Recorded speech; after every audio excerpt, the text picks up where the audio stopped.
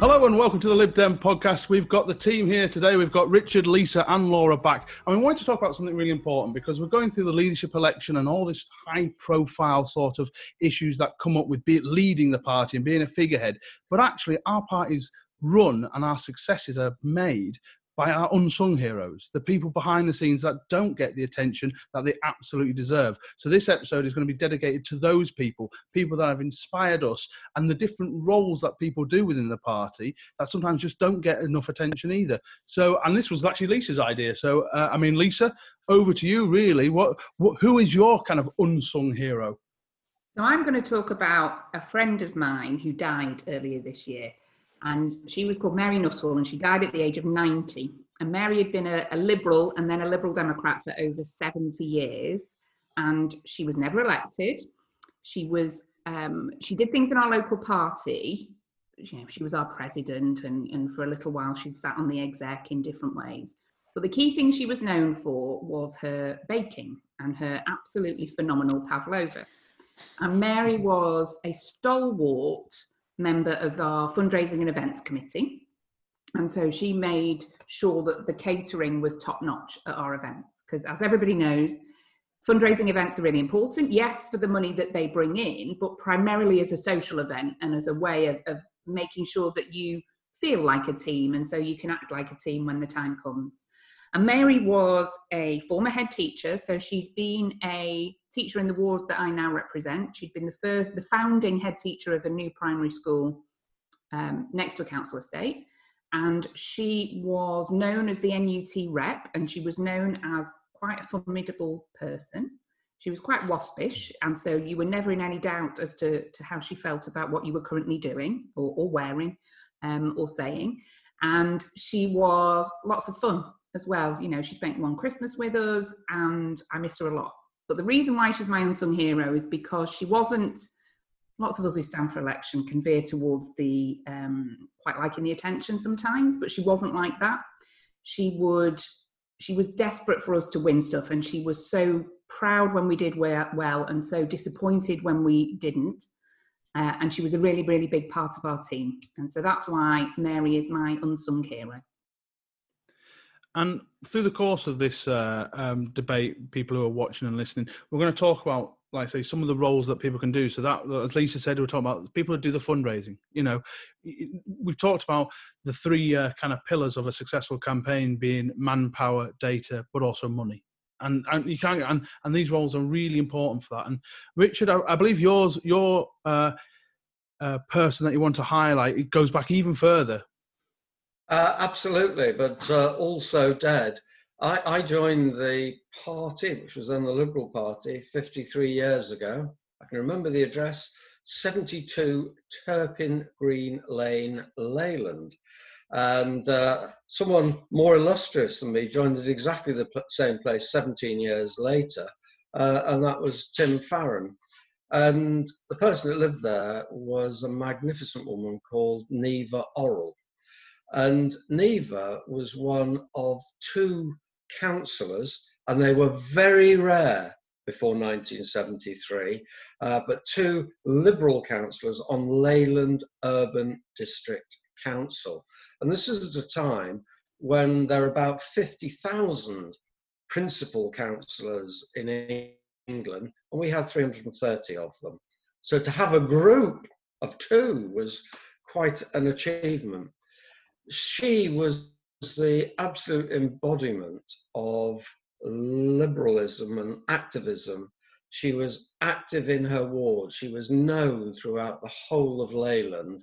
She ran the winter and summer fairs for the Liberal Democrats. You turned up to a meeting. She had 2 suitcases with her. And in the suitcases were things she could sell. Her house was always open. When I joined the Young Liberals, we used to have a fortnightly meeting there. And she inspired her son, Keith, who is actually now a Liberal Democrat cabinet member in York, was formerly the leader on one of our councils up in the northeast. So a magnificent woman in principle, a hard worker for the party, for her constituents and her council. And she did all that at the same time as being a head teacher of a special school. And that's my inspiration. Sometimes I think I'm not going out again. And I think neither Oral would. So I do. Laura, what about yourself? Yeah, I mean, I'm fascinated that both of the people you've mentioned are teachers and retired teachers, because I think one of the things, and I don't know if you guys have noticed this as well, but one of the things I really noticed since I got involved in politics is that, like, retired teachers are like a glue that holds society together. And like every time you go to a community group or like, you know, the chair will sit down and they'll have this way of sitting down where like you instantly feel obliged to sit down even though they haven't said anything. And you'll think, hang on a minute, this is another retired teacher. And like, and you know, once you start noticing, you know, they're everywhere, and it's kind of incredible. And it does show what, you know, amazing people that we have, you know, running our schools, because they are the kind of people who retire and then have to keep giving back to their communities and keep going. And like I you know, it's really like every time it's kind of uncanny. And you know, if I think about our amazing team in Sheffield, you know, there's people like John Dryden, my campaign manager, and Amanda, who runs our office, like, and is the local party secretary. And you know, all of these people who are, a lot of them are retired teachers. But the person I actually want to speak about is another teacher who is also retired, but was not at the time that the story happened, which was actually when I was at school. And I think I must have been about 10. And I was speaking to my history teacher, who's a man called Richard Martin. And he said that he was standing for elections in the local council elections, but he wasn't expecting to win. It was a thing called a paper candidate. And, you know, we all said, why would you stand for election if you're not going to win? That's silly. And he said that it was important for democracy, because democracy doesn't work if people don't have a choice in who they vote for. And so he needed to stand so that people would have the opportunity to vote Liberal Democrat if they wanted to. And, you know, I don't remember a lot of conversations from when I was 10. Like, I can probably count on one hand the number of conversations that I had when I was 10 that I can still remember. But, you know, this one was obviously something that I realized, you know, at the time somehow, that it was important, because it stuck with me all these years. And that there are these people who, you know, without any expectation of any, you know, reward or any, you know, even much thanks, will keep doing something because they realize that it matters, because they realize that our values matter. And that you have to, what we do, it's not just about the party, it's also about, you know, democracy. And especially, you know, the act of standing as a paper candidate in a ward that you don't expect to win. It's, you know, an act of such profound public service, you know, not only for the party, but also for the voters in that ward. Because, you know, people in that ward or that constituency should have the opportunity to vote Liberal Democrat. Even if they're not going to take it, you know, they should have that opportunity, because otherwise democracy doesn't work. And yeah, so Rich Martin and people like him, I think, are someone we all need to be grateful for. And I think we see. I had an example as well. Who's a retired teacher. So I'm not going to use that now. It feels very, because don't leave him out. Well, the guy I was going to mention is, if anyone who's known Preston politics any time knows about Alan Hackett, and he is the most unassuming, lovely bloke you would ever think. He was the councillor in my ward for 20 years before me, but you wouldn't know. Every other second when he's not doing that, he was helping a local charity, or he was helping the local theatre group. He was an absolute stalwart who nobody, maybe outside of Preston, will know who he is. You know, he's not. He was and I can remember nearly being in tears when he got made an alderman of the city a few years ago. And he's still alive, and he's you know, he's mid-80s now. Rang me up a few days ago. He's been shielding. And as soon as shielding went, he said, "Right, give me some leaflets." He still, you know, it was that kind of guy. And you know, if there's anything he could do, he would want to do it. But because we've used lots of examples, I mean, he was my inspiration. Like a bit like, you know, it's kind of the use of the old West Wing thing. What would Leo do? My thing was, what would Alan do? That was it. You know, sometimes when I get enraged by something, you just think he was the most mild-mannered guy. He would smile at people, and then out campaign them and beat them on the ballot box. He was the perfect example of what I strive to be as a LibDem. But but two other people I want to mention, two people that do really good roles that very few people want to do. First is our treasurer. Our treasurer is a retired accountant. I wouldn't want to do that job for all the money, literally. And it's one of those jobs when it's like secretary. Not in the Liberal Democrats' bank account, John. No. Yeah, that's right. Yeah, to be honest, if you had all the money in the world, it would be an awful lot easier to be the treasurer. So. That is true. That is true. But just someone who can take that hassle away from you. It's like, I mean, me and Laura were talking in a private chat about, we're talking about taxes. That's how exciting our private chats get outside of the podcast. But just one less thing for you to deal with is the money and the regulations, and having someone to do that is really important, because we're all active campaigners. For every hour we're doing stuff like sorting out the finances means we're not out campaigning. And the other guy I want to talk about is Dave Nash, who was the data officer for a long time in Preston as well. Just someone doing stuff like the marked registers, inputting all that stuff, getting lists together for polling day. And now, obviously, he was on to Connect and Minivan very quickly, just sorting out lists for campaigners to go out. So all they have to do is take the phone with them, go out and knock on doors. And again, people, it's so valuable just to give us enough time to go out and win seats and not worrying about the kind of admin behind. So Dave and Mike are absolute, and those are kind of key people. But Lisa, coming back to you, what other kind of roles do you think that we don't appreciate within the party as much as maybe we should? So we have in Hazel Grove a phenomenal clerical team. We have an operation that I think must be one of the best in the country. And partly that's because of Mary's cakes. So she used to bring a Victoria sponge and used to see it as a badge of honour that she was the one that provided the cake on a Thursday. So we have Clerical Club, obviously not in lockdown, where our volunteers would come and there'd be always something to do, whether it was envelope stuffing or writing blue letters or some data entry or just whatever, bundling, whatever it was, there'd be some clerical. Because we had that regularity, it became a thing, and it was a social event for lots of people, and Mary included. Her face was always a picture when one of our vegan members, Sylvia, used to bring a cake. Mary did not approve of the concept of vegan baking, and her views were made clear repeatedly. But all the rest of us who enjoyed all sorts of baking were delighted to be in the office on a Thursday. So clerical, I think, is something, it's exactly the point you've made, John, about we could all stuff envelopes probably, or the vast majority of us, but is that the right use of our time? So for those volunteers who are better suited or more enthusiastic about knocking on doors, let's get them knocking on doors, not stuffing envelopes. And those people who don't want to knock on doors or can't or whatever, let's make use of them in whatever way we can. So for me, it's clerical. The other thing is not forgetting that all of us can contribute to some elements of what we do. So I think certainly all four of us, and I'm sure people listening, want a strong, growing, thriving Liberal Democrats. It's not just up to candidates to recruit people to the party. It's not just up to Neva Orrell to have recruited people to the party.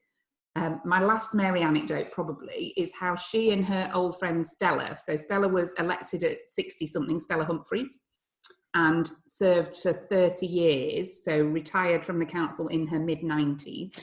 And they were a force of nature, the two of them. Mary used to drive Stella because Stella didn't drive, and the two of them were a force of nature. And they recruited a couple to the party in the waiting room at the Chiropodists. And this is a story that both Stella had told and Mary had told, and Marjorie and Jeff, who they recruited, told for many years afterwards, about how they never missed an opportunity to encourage people onto our team. And I think that's something all of us can do. You don't need to be the candidate, you don't need to be a campaign manager to recruit people to the party. And I suppose when you talk about recruitment, one of the things is actually dealing with members as well. And when we had the campaign organisers roundtables, which we recommend all viewers and listeners to go and check them out because they were very good and actually talk about, the most successful teams are not, I don't have people doing a superhuman amount, but actually spread these roles out.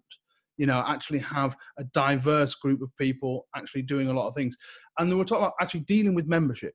that it's okay. I mean, I don't know. I mean, Hazel Grove and Sheffield have probably got quite large memberships. I mean, myself in Preston, a couple of hundred, Liverpool probably a little bit more. But actually, getting those people involved, even if, like, say, a small fraction of them can take on an extra role, is really important. But if you can have someone's role to try and get people to get into other roles, again, it makes your life so much easier. Now, Richard, what do you think is one of the key roles that someone's doing behind the scenes in Liverpool? Well, there's no doubt that our membership and our data officers are absolutely key to this. So we're inputting stuff the whole time, from surveys, questionnaires, canvassing and door knocking in normal times, emails that come in, etc. So making sure all that is logged properly and legally these days is something that there's just no way I could do it. And also keeping in regular touch with the members. So every month I do a members newsletter. That's different than ringing them. So our two membership secretaries, we split the post in Liverpool, rang up every member that we had a phone number for, which of course is the vast majority of them, said, how are you? So the councillors were talking to people in their wards and they were talking to their members. But I want to just put a question to this distinguished panel of activists here, is have we in some ways hollowed out the work of volunteers? So what did I spend hours and days doing when I first became a member? It was writing envelopes and stuffing them. Now we've got 3 people can keep our headquarters going all day and you don't need to rotate them. We've got someone printing off the addresses onto letters or envelopes or leaflets, depending what we're doing. Depending on the size, most of them go to an envelope stuffing machine. That needs one person to input, and it needs one person to take them out and to bundle into roads or patches, whatever you're doing. So we got through 330,000 leaflets, all of which were addressed, and about, I'm guessing, a third of them went into envelopes with just 9 people, so that we could send people out to other constituencies. Most of our door knockers left us. But we used to bring people in up to 3 or 4 years ago, stuffing parties or writing parties, and those have gone. And so are we being too mechanised in Liverpool? Should we, instead of having most people have a knit and natter, it would appear that in Stockport they have a stuff and chatter, but it's the same thing. Are we missing a trick by being too clever and too mechanised? Discuss. That's a really interesting discussion, actually, and I'll bring probably Laura in first, because I can see, because I need to gather my thoughts and think. I can see positives and negatives on both sides, so I'll let Laura, because she's smarter than me, so she's probably got an answer off the top of her head. Oh, I'm just thinking I'd love to have a stuffing machine. Like, a stuffing machine sounds great. So, I'd be happy to swap problems. Look, I think it comes down to know your local party. And, we've had this conversation before about handwriting blue envelopes. Is it a good idea to handwrite blue envelopes because it looks more personal, and also because it, is a way that more and more people can get involved. On the other hand, we can print them, they look fine. And it's a lot quicker and an awful lot easier. And we've been printing our blue envelopes for some time and have not noticed any electoral ill effects. So, and you can read the envelopes as well. And you can read the envelope, which is it's not essential, but it is a nice bonus. So yeah, we have this debate quite often. And for me, it just comes down to know your local party. So, some people, we've had this debate, and some people from other local parties have said, well, we have people who can't do anything else, and this is a great way to keep them involved. Like, fantastic. But actually, we had one local elections where our blockage wasn't actually delivering the leaflets or door knocking. It was that we weren't able to get them stuffed and bundled in time. So actually, if we're able to kind of streamline that process and kind of speed it up so that we're not being held back and not having people who are willing to deliver leaflets, but their leaflets aren't ready, which I think is probably like the cardinal Liberal Democrat sin. Great, let's mechanise some more. So I think it comes down to know your local party, what your resources are, and what you'll be doing instead. Because if it means that you're never going to see your volunteers because you only need one person to crank the machine, then that would be pretty sad. But actually, if there's lots of other things that people can be doing and that enables you to kind of do more or to go and help other local parties, then fantastic, that's great, let's do it.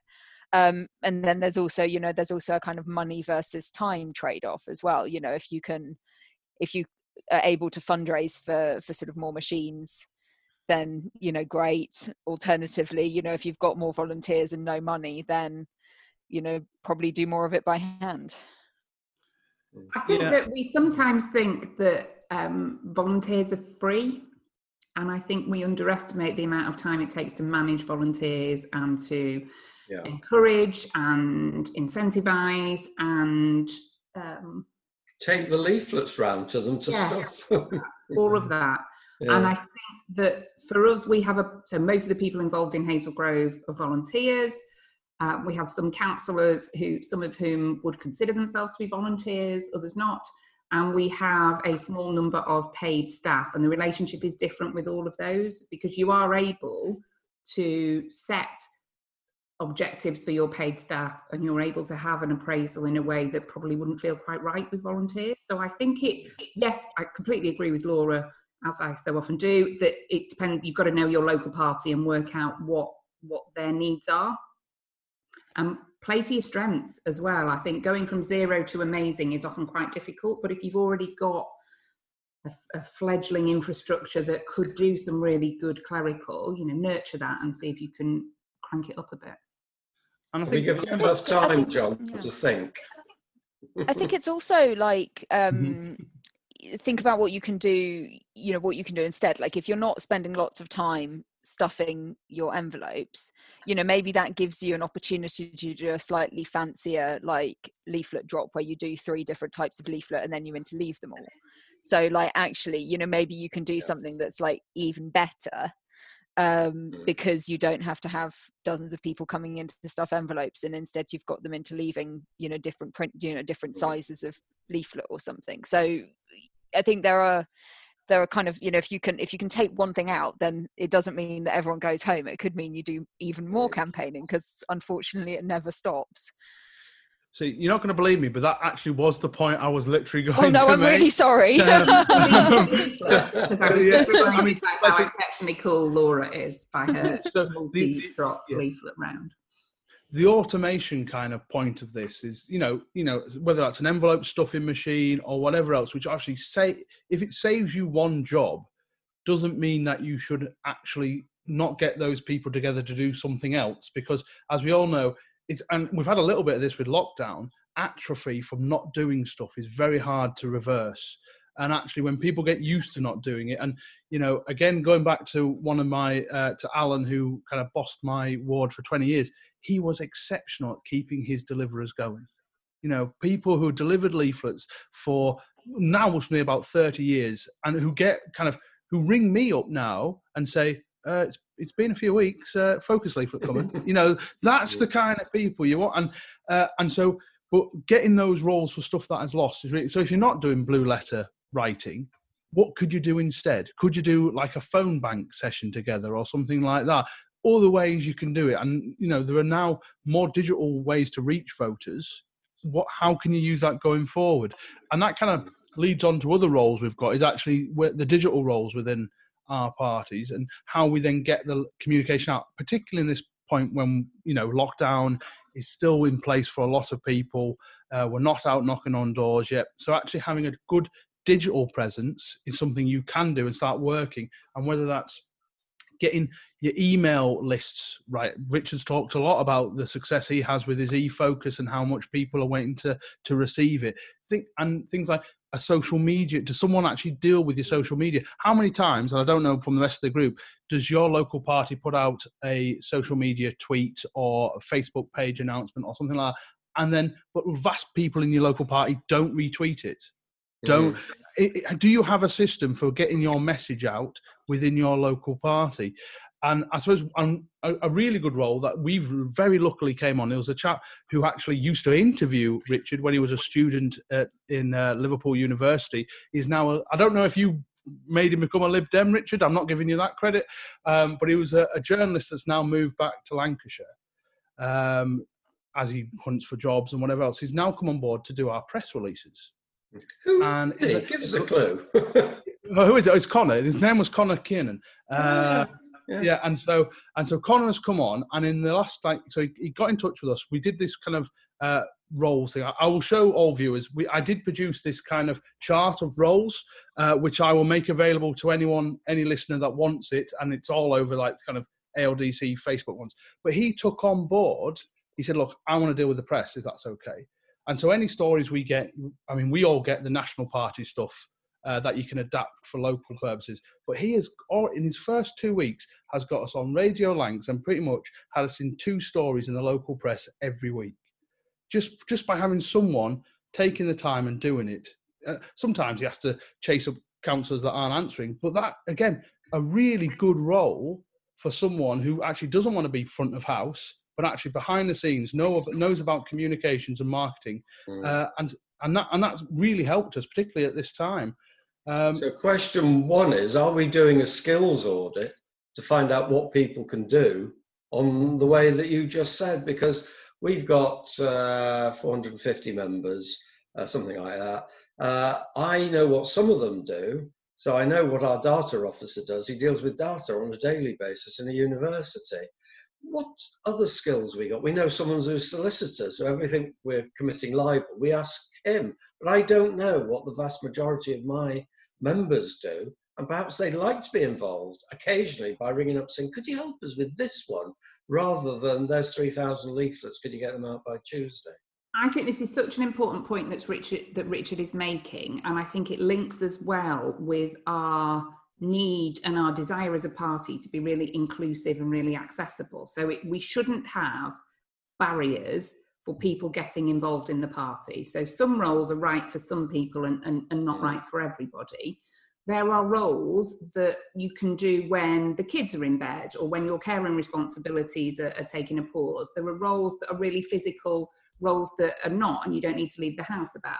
And I think we, as activists and as members of local parties, need to remember that we need a range of things that people can get involved with. And it's not just about delivering leaflets and knocking on doors. There are different things that will suit different people depending on their circumstances. So something that we've talked about doing, and we haven't done it yet, so might not work. I can come back and let you know.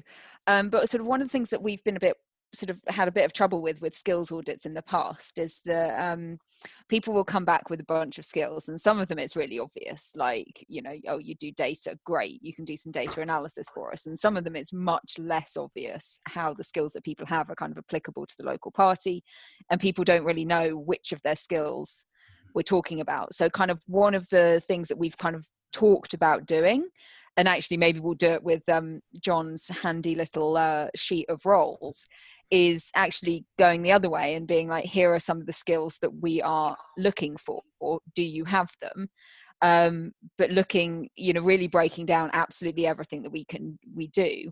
And then at the end saying, and is there anything else that you think might be handy? But, do we have people who, have particular expertise in, in social media or in data or in law or in, or in fixing things, actually, people really good at fixing things? Because actually, if you can come in and fix like the folding machine, that's pretty useful. Are you really good at DIY? Well, if so, you might be quite good at stake boards. Like, a lot of these skills, like people might not realize that, actually being a DIY demon is a useful Liberal Democrat skill, but it really is, because actually, like, some of the places that I've seen our people get a stake board up, like, I would never have thought of that. That's a proper skill. Yeah. And I think I know I started talking about cake with Met and her legendary pavlova at the beginning, but I think don't underestimate some of those other skills. So making sure a committee room is properly catered so that the team is well fed, but not so well fed that they need a good sit down and can't go out for the next round of knocking up, is a really important skill. So we'll have volunteers who wouldn't dream of knocking on a door, but would love to do a nice spread for a committee room. Yeah. We have a councillor who is not able to knock on doors or deliver leaflets anymore, but you used to be a professional chef. And I can say if you don't have any local councillors or activists who used to be professional chefs, all I can do is that I can suggest that you find one, because it's amazing. It's just amazing. You go to an action day. Not formal ones. Yeah, and it's like, you go to it's when you get to the middle of May and you realise, like, oh, I'm going to have to get my own lunch this weekend. How am I going to manage that? Because you can't just go to an action day and rely on them to provide you with a great lunch. But a lovely story from my past is that the leader of the Liberal Party on Bradford Council always used to make a profit by selling his election address. So you think, I wish we could all do that. But he was called, I hope I get this the right way around, but he was called Paul Hockney, and his brother was David Hockney. So these election addresses used to get auctioned for a fortune. Now, I'm not saying you've got a brother who can do all this, but perhaps you've got a retired art teacher. If we're talking about retired teachers, what are those skills out there? You can say, oh, I'll have a go at this leaflet. And they say, oh, no, I can do that. That's what I did. We always used to do that. So those skills are there when you actually talk to our members. One of the things I do worry about, though, and I don't know how we get better at this, is, all of these things, you can do if you're in an active local party and you have somebody who kind of reaches out to us. And like, absolutely, we all need to be better at kind of enabling people to use their skills for the party. But I do worry about how poor we are at supporting people who are in local parties where it's not nearly as active to get involved. And actually a lot of these skills are things that you can do from anywhere. Like some of it, okay, if you want to deliver a leaflet or knock on the door, then you pretty much need to be in the same place. Okay, phoning you can do from everywhere, but mostly you need to be in that place. And the same goes for things like state boards or clerical, you have to be there. But actually a lot of this digital stuff you could be anywhere. So how are we kind of reaching out to people who live in, let's call it, Black Holeville? You live in Black Holeville and there's maybe 3 other Liberal Democrats, but you join and you're young and keen and interested. How do we reach that person? And I don't know, I suppose, if we knew the answer to that, the party would be flying and we'd be fine. But yeah, I don't, it's a real problem, and I don't know how we overcome it. It's a bugbear of mine. I think based on, if you can join the party on one side of the road, which is one side of the boundary, and you get a completely different experience if your local party's active and thriving compared to the one over the other side of the road. And I agree strongly with Laura's point.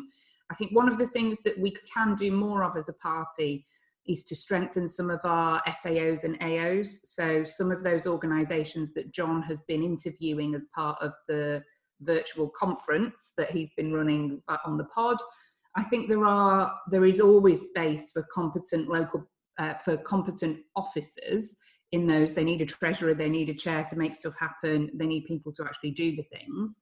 I think as long as elections are run on geographical boundaries, though, there will always be a geographical element to what we do and how we campaign. But I think Laura's right. We haven't yet nailed how to give people a good rounded experience that doesn't necessarily depend heavily on where they are. I was very interested when we did the organisers round table. Mary Ranier Wilson she's on one of the federal boards, or I'm not sure which one it is, was talking actually about having some sort of volunteer progression.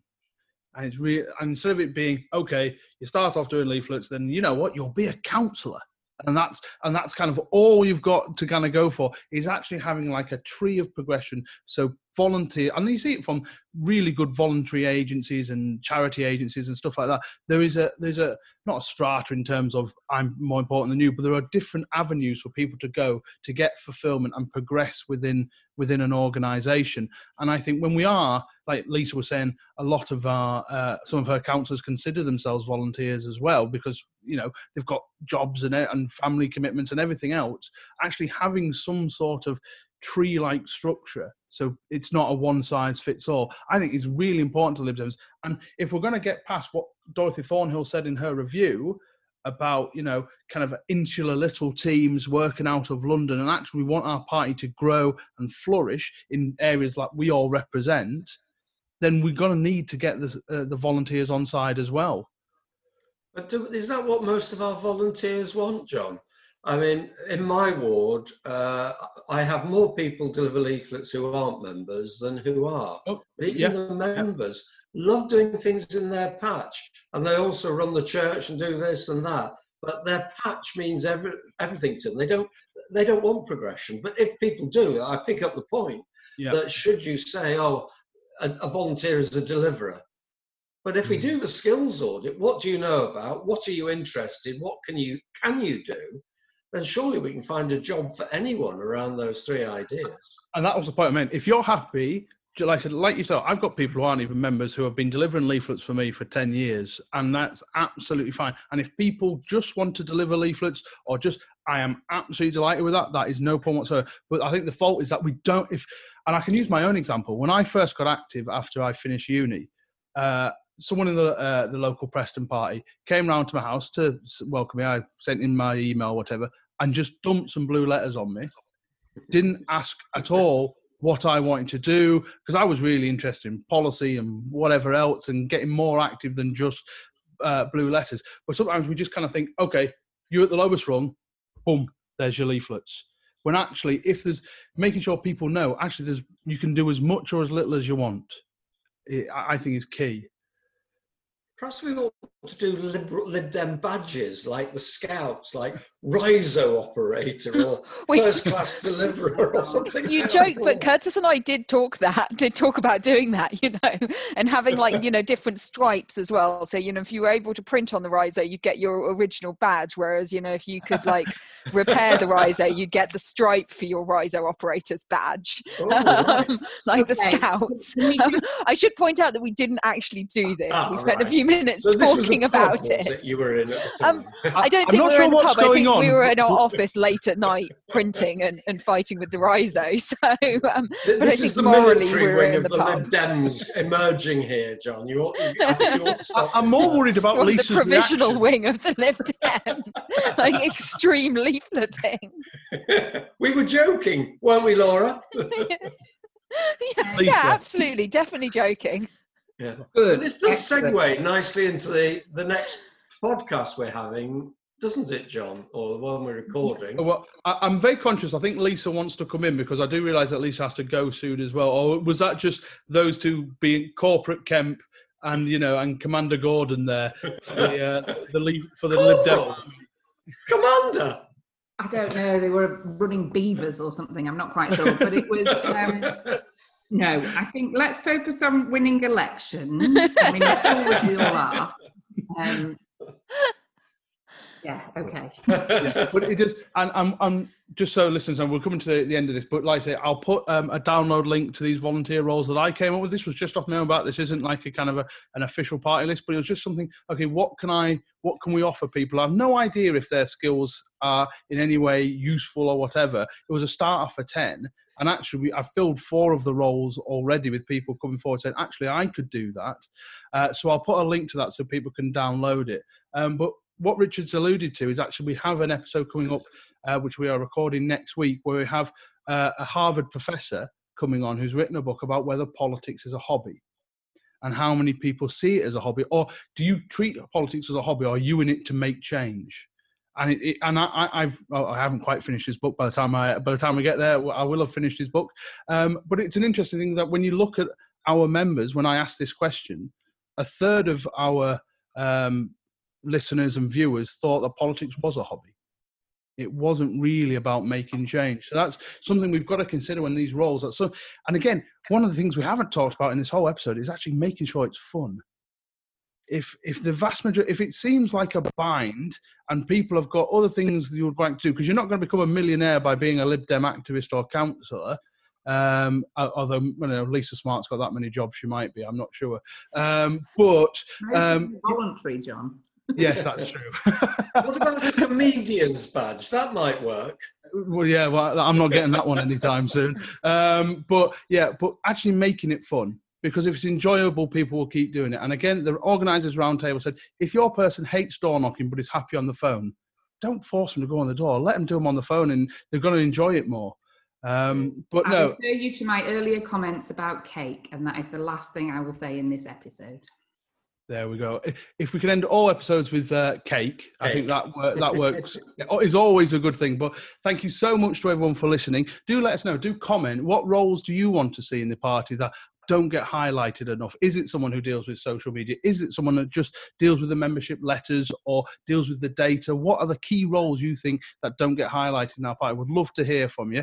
By all means, do like, share, comment, all the things that you normally do. We want to thank so many listeners. We've actually doubled our listenership since lockdown began. So thank you to all those people who are new and have come on to the pod.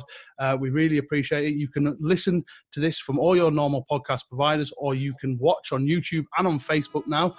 So there's even more ways for you to take in as much LibDem pod as you want. All previous episodes are on there as well. So thank you very much, and we'll see you in the next episode.